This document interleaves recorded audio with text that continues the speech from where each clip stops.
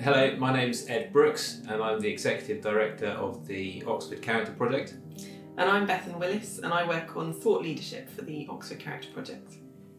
And we are here to talk together and to introduce a new podcast that we've been working on over the last few months and is about to launch. So we're starting this podcast, Bethan, it's called The Humility Gap. This has been your thing. You've been leading this and introducing and interviewing some really interesting people. Just tell us a little bit about it at the outset. What's the Humility Gap all about? So the Humility Gap is part of a larger project run by the University of Connecticut on humility and conviction. And it's a project which is seeking to discover how can we talk to each other in public in more productive and better ways. How do we hold on to deep convictions that we have, but convey them with humility in ways which move us forward rather than divide us further. And so this smaller project, the Humility Gap, is part of that. And we're particularly focusing on how we can become more open-minded. So we often talk about open-mindedness, particularly in terms of values, perhaps, that we hold. But we're not quite sure how we become more open-minded. I think there's agreement that we need to be open-minded, but how do we do that? And so the language of virtues and humility might give us some pointers towards the kinds of habits and practices which help us to become more open-minded. So that's in the university, in wider society, we're more polarised, we're more divided, we're hostile in the way we talk to each other, we don't trust each other, all these things. This is this big picture which we're all really well aware about. And we're here focusing in on intellectual humility as one component of that. I guess there could have been lots of different ways to come at this, and lots of people have it in lots of different ways. Even in the thinking about virtues, I guess we could have focused on respect or courage, or thought about how we understand civility or empathy or tolerance or honesty or hope, or lots of different things. You focused in this work particularly on intellectual humility. What do you find particularly interesting about the theme of humility? Why has that been something you've been eager to explore in this regard? So I think humility is interesting. David Brooks of the New York Times seems to see humility as a kind of foundational virtue, in that it's got this component where we're sort of decentering ourselves. So we're thinking of ourselves in a slightly different way. We're often the centre of our own worlds, aren't we? And our opinions and the ways that we communicate that reflect that fact. But we need to kind of expand our circle a little bit and see our dependence on others. And humility is a great virtue which can help us to do that, I think, to see that we depend on others, and that we're going to need other people to enter a dialogue and a conversation if we're going to really understand what's going on, if we're going to get closer to the truth of whatever debate that we're having. So I think humility is quite foundational. So that's one reason. Mm-hmm. Another one, I guess, is possibly more personal in terms of how I've been working with students in recent years.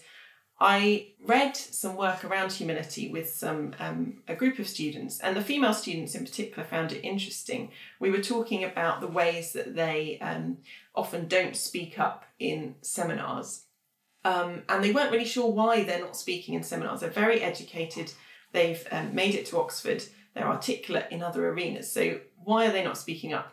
And the work that we were reading around humility was suggesting that actually humility is not just a passive virtue. It's not about sitting back and listening. It actually includes speaking up at the right times as well.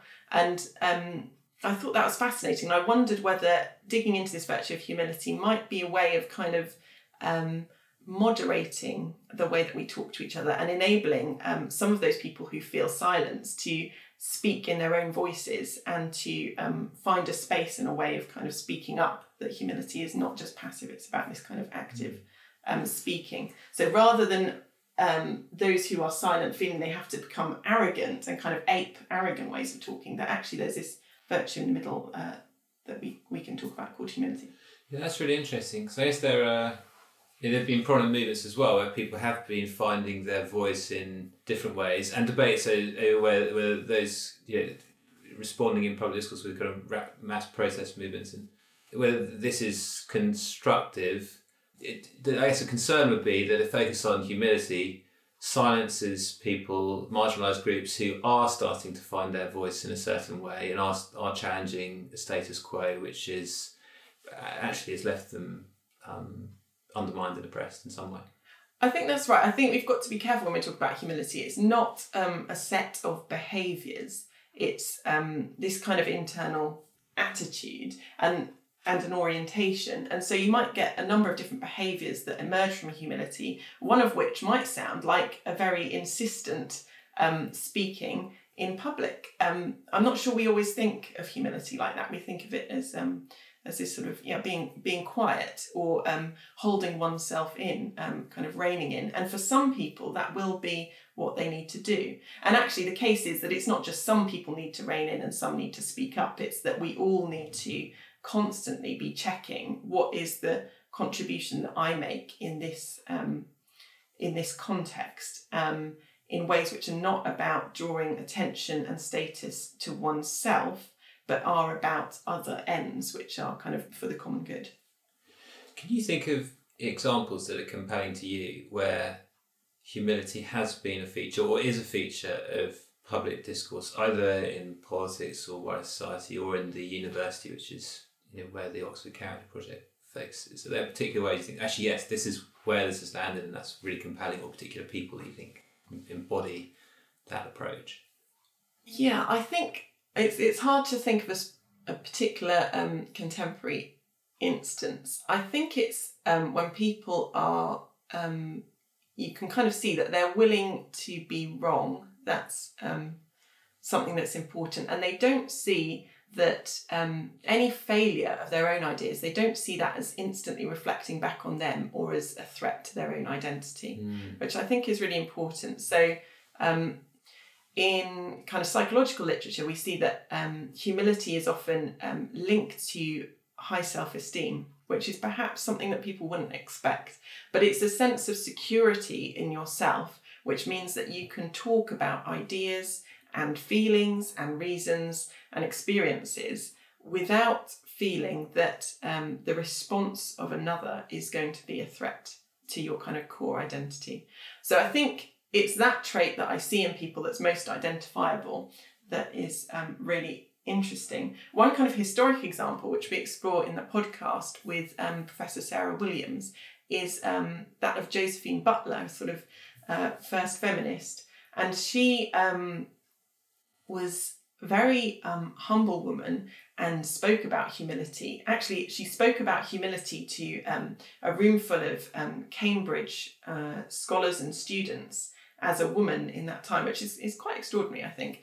And she was advocating that those men should take on this kind of virtue of humility. But in her own life, she spoke with humility because she realised that she was dependent on others. And Sarah Williams says that gave her a sense of freedom to be herself because she didn't feel like she was it. She wasn't the answer to this problem. And therefore, that kind of freed her up to make a contribution to a wider debate. And so she spoke in a way that people at the time reported was very feminine. We weren't quite sure, Sarah and I, what feminine means, but I think they meant she spoke in a distinctive way, which was different from the norms of public discourse at that time, which were kind of dictated by men who were in charge. So we're exploring humility, and we've been doing that in different ways actually since we started with the Oxford Character Project, but exploring humility particularly as a virtue of character.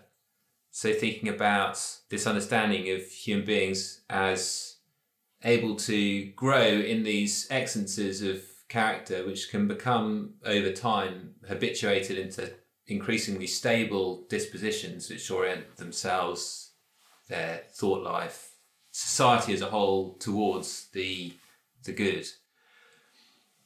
And I guess we're thinking about humility here in the context of public debate and open-mindedness and in the university as an intellectual virtue. And you'll share a bit about the growing research on intellectual humility as an important character virtue that makes for a good knower in order to think and know and learn well. humility in this intellectual sense is something that's important. Could you say a little bit more about this, particularly, and focusing on intellectual humility as the quality of someone who's an excellent knower? How does that relate to open-mindedness? How does that, this focus on this particular philosophical theme, if you like, and virtue, actually going to help us when we come back then to where we want to see impact in our divided society, in these polarised debates, in the hostility and so forth? So. Yeah. So intellectual humility, as with most concepts, is highly debated. There are a number of different definitions that philosophers have offered up, but I think there's a few key points that we can take away, and that actually from a number of different definitions there's useful kind of practical things that we can work on.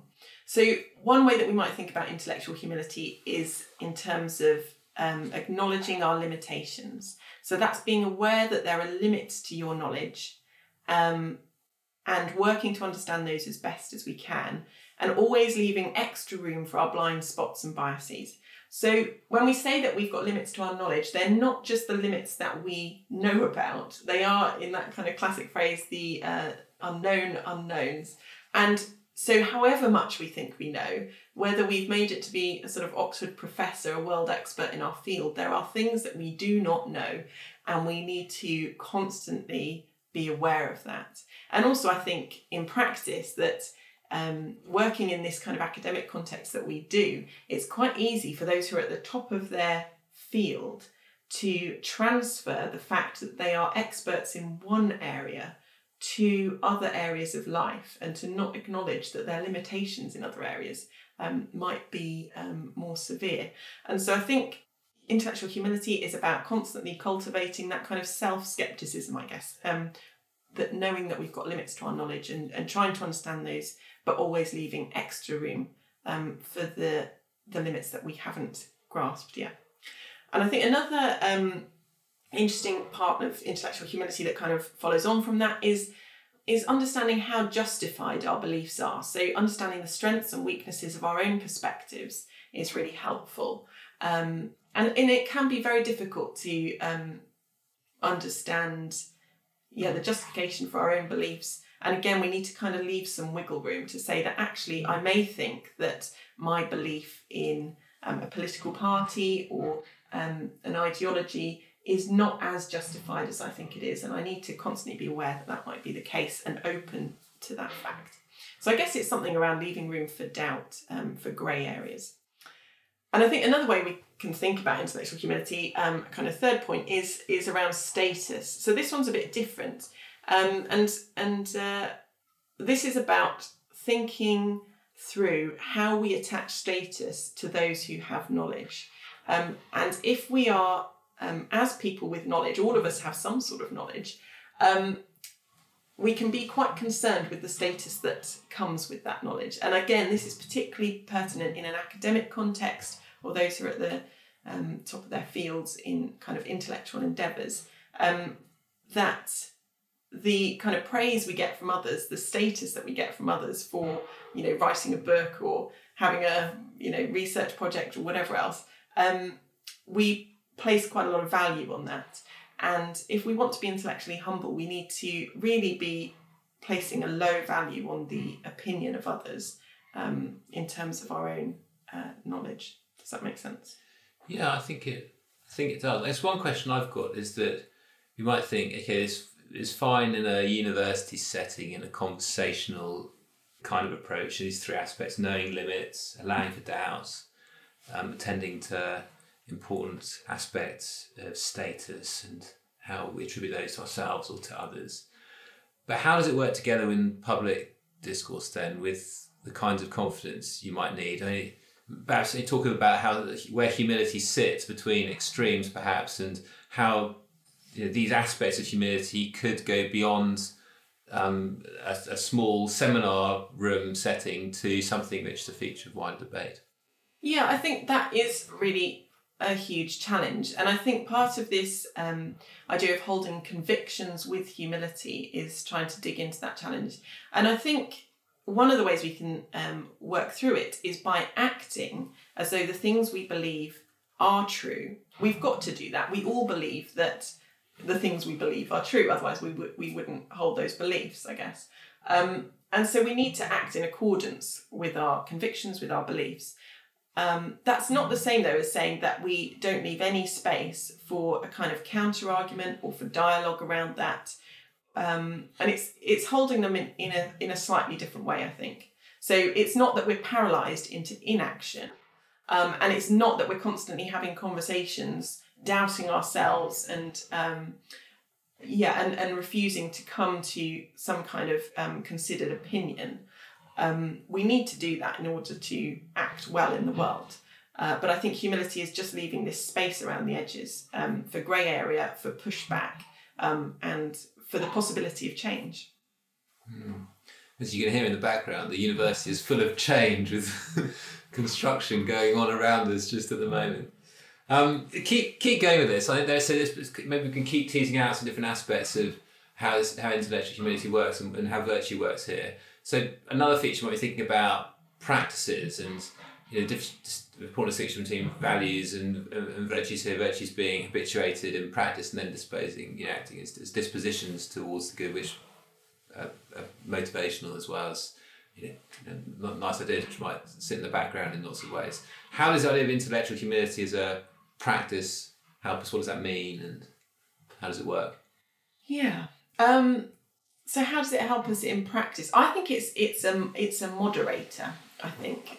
One way that we can think about humility, which not everybody agrees with, but I think can be useful, is as a virtue which sits between arrogance on the one hand and diffidence on the other. So we're all very aware of arrogance in public discourse. And I think this is really what humility is standing against. That practices of humility help us to counter arrogance that we see all the time. I think diffidence is another problem, though, that I am really interested in. And we've kind of mentioned this, that those on the margins particularly can be overly diffident. And that means that they're not speaking up, they're not contributing in the ways that they can. And that's a real problem for all of us, not just for those individuals, because we're not getting the full contributions which help us to move forward together. So I think that humility, it is helpful to think of humility as standing between arrogance and diffidence in some ways, because it holds a space. It draws some people up to speak out, and it reins other people in to say, hold on a minute, you're overstating your case there, or you're speaking in ways which are about drawing attention to yourself and not to some common good. So I think, that's where practices of humility can really help us. Should we dig in a little bit to what those habits and practices are? Do say more. What are some of these? Yeah. What are some of these habits and practices which cultivate humility? So I think it's been really interesting. This is really drawing on some of the interviews that I've conducted through this podcast series.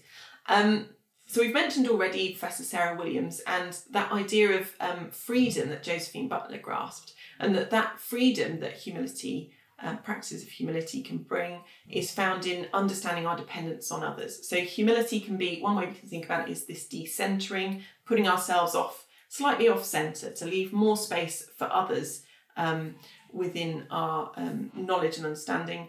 And Sarah Williams highlighted that there's freedom in that. So feeling free to speak in a way that is different from the voices around you is perhaps one important thing to highlight. Another thing that's really come through is the importance of communities, actually.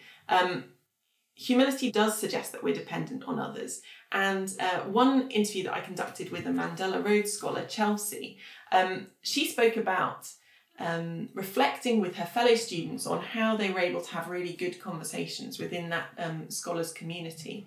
And she spoke about an ethos of love, that's what they'd labelled it, that they felt that there was something holding them together which enabled them to have difficult conversations across cultures and across political boundaries. And I think we see that as well, don't we, in with our own students in the Global Leadership Initiative. This year we've had really interesting conversations. One that struck me was about democracy, the role of democracy, and drawing on really different cultural and political experiences from across the globe. We had a conversation which I don't think I've quite had before, and it was underpinned by a deep trust of each other, a shared desire for the common good to cultivate virtue together. And that really changed our ability to have these kind of difficult and complex discussions, I think. So I think fostering communities of trust and care are really important. And another feature, I think, from Nadia Figuera from Rhodes House, she highlighted vulnerability, that pushing through our tendency to try and perform for others is really important, and digging into vulnerability. And that's often about leaders modelling that, because it's very difficult for those further down the kind of chain, as it were, to be vulnerable spontaneously. So leaders need to show that vulnerability is okay, that failure is okay, and that the constant kind of performance that we put on for the world can be dropped occasionally, and we can have freer and easier conversations. But again, that probably depends on the kind of communities that we're talking about. I spoke to David Goodhart as well about the themes of place, which come up in his work around anywheres and somewheres, as he's trying to analyse what's gone on with the Brexit, vote and the subsequent politics around that. And I also spoke to Uncomfortable Oxford, who are a local group of students running a project digging into some of the difficult histories that we encounter in this city. And I think that through those, seeing that the importance of engaging with local people, with local contexts, with people that you may not be familiar with, not just within your chosen interest groups, but pushing out into engaging with those of different politics, of different backgrounds, is really important. And Uncomfortable Oxford were just underlining for me the role of pushing into discomfort, which I think is an important practice for cultivating open-mindedness. We can't just stay in the places which are comfortable for us. And sometimes pushing into that discomfort might be a bit costly, actually. Might feel a little bit threatening. And we might not be able to push far out, but I think little steps into places which feel uncomfortable for us, but will give us new perspectives and widen our understanding of each other is important. And I think another thing, talking to Nigel Biggar, we were looking a little bit at emotional intelligence that's needed as we navigate different debates, and trying to unpick not just the surface level of a discussion, but how we are communicating our reasons and our emotions and our experiences to each other, and trying to understand that others are working on different kind of worldviews, but also different ways of arguing and of exchanging ideas. And we need to unpick a little bit of that and leave some space and time to do so, I think. So those are some of the themes that have really drawn out from this podcast. And as you go through, you then, in terms of what we can expect through the series, are you going to pull out some of these practices, and so we can start to think about what it's going to mean to cultivate humility, how we learn to slow down and engage patiently in discussion, how we learn to speak up or invite voices that we maybe aren't comfortable with into a debate in order to really learn how we learn to ask questions and so forth as practices of humility. Are these areas you're going to explore? That's right, yes. So all of the things I've just mentioned there are explored with different contributors to the podcast. We've got real diversity of kind of politics and background and specialities in terms of academic interests or professional interests. So I think that diversity is really important. It's good to have a wide-ranging conversation. And I think, particularly with intellectual humility, one of the reasons I think it's a good way to approach this question of open-mindedness is that it does span across political boundaries. For example, so there's research that I was just hearing from Duke University in psychology, where they're saying that there is no political group which is better in terms of their levels of intellectual humility. Those at the extreme ends do show more arrogance, that's true, but those on the right and the left have equal levels of arrogance and humility. It's just that they have them about different topics. So I think that this kind of cuts through some of those political boundaries, and also gender differences, actually. Their intellectual humility, there's very few differences in terms of gender breakdowns between those who are displaying humility and those who are not. Maybe the final question or thought I've got is how does this project relate as an individual project to cultivate virtues personally, but also a communal one to model those in communities, relate to some of the structural questions that we've got around how places of debate and contexts of debate and shapes of debate are already framed.